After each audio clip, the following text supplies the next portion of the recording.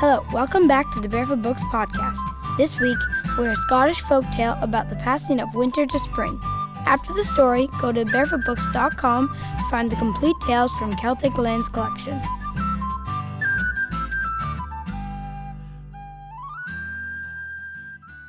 The Cailleach of the Snows, a Scottish tale.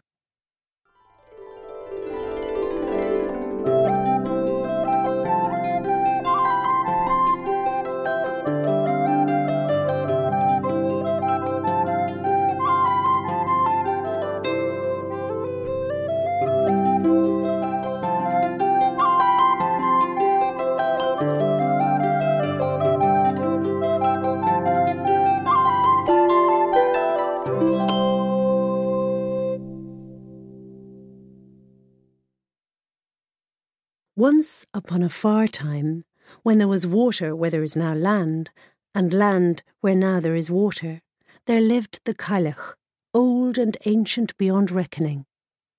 She had seen more years than any other being upon earth. For her, the winters were her nights, and the summers were her days. It was the Cailleach who had formed the mountains when she and her sisters first came to the land of Scotland, long before people lived there. They flew over the land, throwing stones from their aprons, and where these stones fell to earth, great mountain ranges sprang up.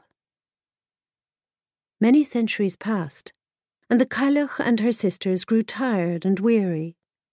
A younger race of people came and lived in their land, and the old ones withdrew to the high mountains, where they could not be disturbed by the doings of human beings.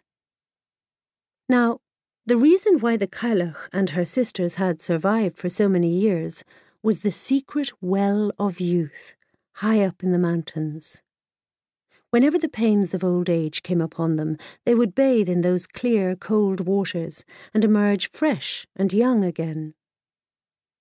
But since the coming of people, the waters of the well of youth would only rise at certain times. Soon it became clear that there would only be enough water for one of the sisters to bathe in. The sisters said, "Let us draw lots between us and see which of us will bathe when the waters rise again." The lucky sister would go into the well and emerge youthful again, while the remaining sisters would grow ever older and more infirm. Gradually, the sisters grew older and older until they could no longer remain upon the earth. They did not die as humans die, but would sit, still looking out over the lochs and pastures of the lowlands, until each one turned to stone. One by one, each of the sisters became a part of the mountains that they had helped to form, returning to stone, until only the Cailleach was left. The Cailleach mourned her sisters, crying, "Oh, where are my sisters now?" Her tears became snow, and her sighing became the winter gales, and the land fell under snow and ice. After that sad time, the years hung heavy upon her. Hers was a lonely life. While her sisters were alive, they would want for nothing, for each played her part. The sisters would hunt for and prepare food. They would do the washing, make clothes, and sing strange and haunting songs together when darkness fell. Now there was no one to help her, and the Cailleach became as grim as an icy morning when the sun never rises out of the clouds. She managed her life as best as she could. She clothed herself with the veils of the weather, cloaks of starry nights, cloaks of clear blue days, robes of grey knitted clouds. Her boots were made of reindeer leather from the many herds that covered the land of Scotland in those days. They drew her chariot and provided her with meat and milk. When she wanted to wash her clothes, she tossed them into the whirlpool of the Corrie and the swiftly spiralling waters threw them back to her when they were clean. When her bones ached and her strength began to fail, she would bathe in the magical well, which renewed her, although no one would call her young. The waters did not have the power that they once had, and they rose too seldom to restore her to full youth and beauty. At the rare times of their rising, she would have to ensure that she was the first to reach the waters before a bird drank there or before a dog barked. Her life became perpetual winter. As the years turned, she would shun the warmer months of summer and hide within the sunless valleys of the high mountains, between the secret and mysterious places of the high jutting rocks. But when the winter returned, then she would stir and go about. With her stone hammer, she would strike the ground until it grew hard with frost. Not a blade of grass could grow once her hammer had fallen. At the approach of spring, the Cailleach sat upon the mountain lamenting her lost youth. "Oh, where now are the happy days with my sisters?" Every breath of her sighing became a mighty wind that gathered upon the air as a dark, frowning cloud. People would say to each other, "The blue hag is crying for her sisters," and the fishermen would fear to put to sea in case her sighing blew up storms when they were far from shore. Age hung upon the Cailleach as snows cloak the heights of the mountain tops. Years passed like days, days like seconds. When she went to the Well of Youth, there was always less water in it than there had been before. When she bathed in the waters, she emerged less youthful, less agile. The tasks she had once performed easily now grew harder. She needed a servant to tend to her needs, a maiden to fish the lochs, to weave her clothes, to prepare her food and comb her hair. From all over Scotland, she stole young women to be her servants. She chose the nimblest, strongest, and most beautiful maidens, snatching them from their homes and families to tend her. But the Cailleach lived so long that one by one, the maidens she took to be her servants grew old and died. People were fearful of letting their young women go out alone in case the Cailleach took them, for she grew cunning as the years passed. Winter had become the time of her strength, when she was able to go about in the form of different animals, as a monstrous sow, as a narrow grey wolf, as a slippery eel, or as a querulous crane. Now, there was a girl by the name of Breege who lived in the house of a druid with her mother, who was the druid's servant. Breege would look after the sheep, following them over the hills. The druid gave her a bone whistle, saying, "When you're in the high passes, keep this whistle around your neck, for the Cailleach seeks a new servant, and she can take many shapes. If you see a monstrous sow, or a narrow grey wolf, if you become aware of a slippery eel or a querulous crane, then blow this whistle, and my protection will be yours." One day Breege went up into the hills with the flock, and a thick icy mist came down so that she lost her way. She called out to the old bellwether sheep that led the flock. Hearing the sound of hooves upon the rocks, she stretched out her hand and touched, not the thick woolly coat of a sheep, but the greasy, leathery skin of a pig. She quickly put the whistle to her mouth, but before she could blow it, she was snatched up and carried off by the Cailleach, who had been lying in wait for her. The whistle fell invisibly into the icy mists. The Cailleach bore Breege back to her draughty cave and set her to milking the herd of deer which were penned in the glen. Many hundreds and thousands of years had passed since reindeer roamed these glens, and now there were only the red deer of the mountains. Breege, who had been used to milking the sheep, now tended the deer instead and made cheese from their milk. And always she dreamed of home. The seasons passed, and though Breege searched for the lost whistle, she never could find it. One day, the Cailleach took the form of a crane and took Breege down to the seashore to fish with a baited line. "Fill this creel with fish before nightfall," commanded the Cailleach. "I shall feed along the loch side and fetch you back before dark." With shivering fingers, Breege baited the line with worms and wept, longing for her mother. As she cried upon the seashore, a black and white bird with a long red beak drew steadily nearer, calling, Glee, glee! It was the druid who came to her in the shape of an oyster catcher. Keep fishing, Breege, and listen to me. I have been searching for you for the better part of a year. The time of the Cailleach is passing, and the time of Breege is coming. Do as I say, and not only will you be free from the Cailleach's service, but you will also inherit her wisdom and power. She cannot survive many more winters without renewal. What must I do?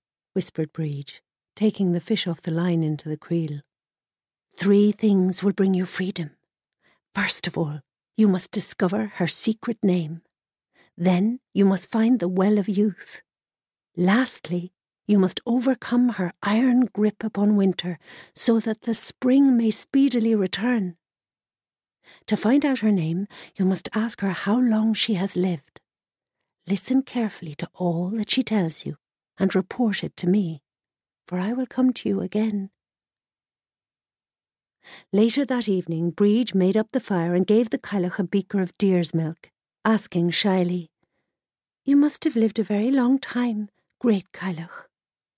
Ah, child, I have lived from before the time when the seas were once land and the land was once water, before the mountains raised their peaks and the glens filled with lochs. The daughter of the bones was born, said the Cailleach sadly, and would say no more. The oyster catcher came to Breege once again and listened to what the Cailleach had said. The Cailleach's secret name is Niamh, the daughter of the bones, said the transformed druid. Armed with this knowledge, you will be able to find the place of her secret renewal and ensure that she cannot use it. The time is near when she must renew herself or perish. Watch and follow her closely. But now you must gather rushes from the loch and weave them into this shape. And the bird drew in the earth with its beak, making a 3-fold starry wheel. You will need this starry wheel to seal the well until the Cailleach goes to her long sleep. And the bird taught her what to do. When the Cailleach dozed in her cave, Breege's busy fingers wove the starry wheel from the rushes she had hidden. The very next day, long before dawn, the Cailleach went in the shape of a narrow grey wolf to inspect the well, and Breege followed her at a distance. But the time for the waters to rise had not yet come, and the Cailleach wolf slunk away down the mountain. Breege went to the well, and, just as the druid had taught her, she laid the starry wheel woven out of rushes upon the opening of the well and said, In the name of the Ancient One, Niamh, I seal this well with the star of heaven. By spark of sun and ray of fire, may the waters of youth rise up no higher, until I call with voice of power, then waters rise and mountain flower. Breege said to the oyster catcher, I have done all that you told me, but how can our iron grip upon winter be loosened? The druid bird said, Cut a birch wand from the tree that grows at the head of the glen, and teach the Cailleach the dance of the mill dust. It is many hundreds of years since she danced, and she will be delighted. You must show her all the steps and movements, and, putting the birch wand in her hand, tell her that she must first practice upon you. Make sure that you fall down first, and let her strike your hands, feet, and mouth with the wand. When she does that, then you will be dead for a short time. But never fear, for I will be nearby to whistle the music. Be firm and brave, for she will want to dance in turn, and she will breathe upon your hands, feet, and mouth so that you become alive again. When it is her time to fall down, you must strike her with the wand upon her hands, feet, and mouth, and then she will become like stone, and all her power and wisdom will be yours. But you must be sure never to breathe upon her hands, feet, and mouth, for, if you do, she will awaken again. Breege cut the birch wand and hid it under her cloak. Later that night, she went to the Cailleach, saying, The nights are long without dancing and music. I wonder whether you would like to dance, great Cailleach. The Cailleach sighed. Oh, it is long since I danced with my sisters upon the first grass of the glens. I am too old now, and we have no music. I've thought of that. I've taught this bird the tune of a dance. It's the only one he can whistle. The oyster-catcher obediently whistled the dance of the mill dust with its jaunty rhythm. The Cailleach's foot began to tap, and soon she was begging to be taught the dance. Breege brought out the wand from the woodpile and showed the Cailleach how the dance went. First we come together, then we step away, then we weave and change places, she explained, banging the birch wand upon the ground to the rhythm of the steps. Soon the Cailleach was breathless. Oh, it's a very vigorous dance. Breege smiled. Yes, but we take turns having a rest, like this. First one of us taps the other on the head with the wand, and the other falls down. Then the one who is still standing will touch the other on the hands, and they do a little dance of their own, then the feet, and lastly the mouth. And then when the one on the floor is very still, the other one breathes onto their hands, feet and mouth, and they stand up again and change places. Have you got your breath back now? Well, why don't you try holding the wand, and I will lie down first while you're learning the dance. Then you can take your turn lying down and rest as long as you like. Good, said the Cailleach. And they began. First, she tapped Breege on the head, and down she fell to the floor. With the wand, the Cailleach made Breege's hands and feet do a little dance on their own while she lay upon the ground, her heart pounding with fear. She trusted the Druid, but she didn't know whether the Cailleach would remember to breathe upon her hands, feet and mouth again. For if she didn't, then Breege would be dead forever. Then the Cailleach tapped her on the mouth with the wand, and Breege felt the breath dry up within her. The oyster-catcher whistled on, but Breege heard no more until the Cailleach began to breathe upon her mouth, and the life came back into her, and she leapt up gladly. Now it's your turn to dance, said the Cailleach, and they began again. This time, Breege struck the Cailleach with the wand, and she fell to the ground so that the earth itself shuddered. The wand made the Cailleach's hands and feet do a little dance of their own, which made the needles on the pine trees tremble, and the icicles hanging from the rocks begin to shiver. But these were the last movements that the Cailleach made, for when Breege touched her mouth with the birch wand, the Cailleach turned to cold, unmoving stone. The oyster-catcher bowed his head to Breege, saying, The power of the Cailleach is now yours. Use the wand wisely now, for as the light lengthens, so the cold strengthens. Breege felt that great power within herself, and promised then and there to be the helper of all beings who were in trouble. She called out in a loud voice, Nick Nevin's power is overthrown. Rise up, waters, from deep down stone.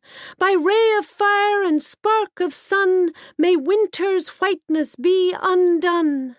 Life be renewed by springtime's power. Now black ice crack and mountain flower.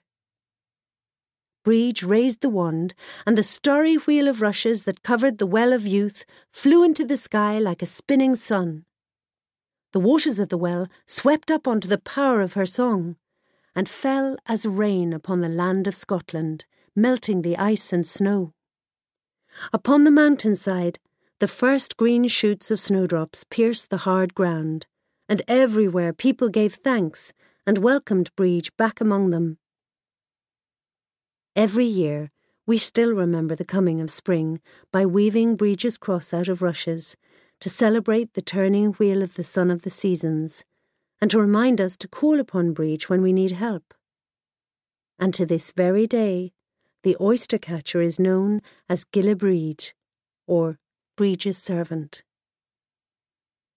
The winters are not so hard as they once were, and the Cailleach rarely moves from her confinement of stone.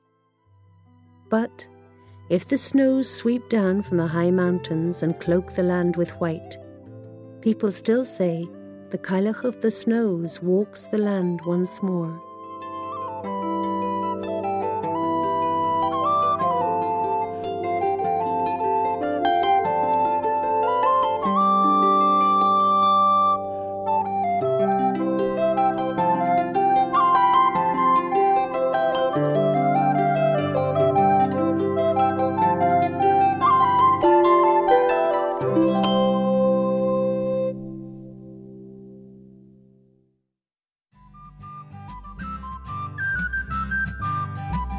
That's all for today's episode. Thanks for listening. Now you can visit barefootbooks.com/podcast to find special offers, join our email list, and listen to past episodes of the Barefoot Books podcast. See you next week. Bye.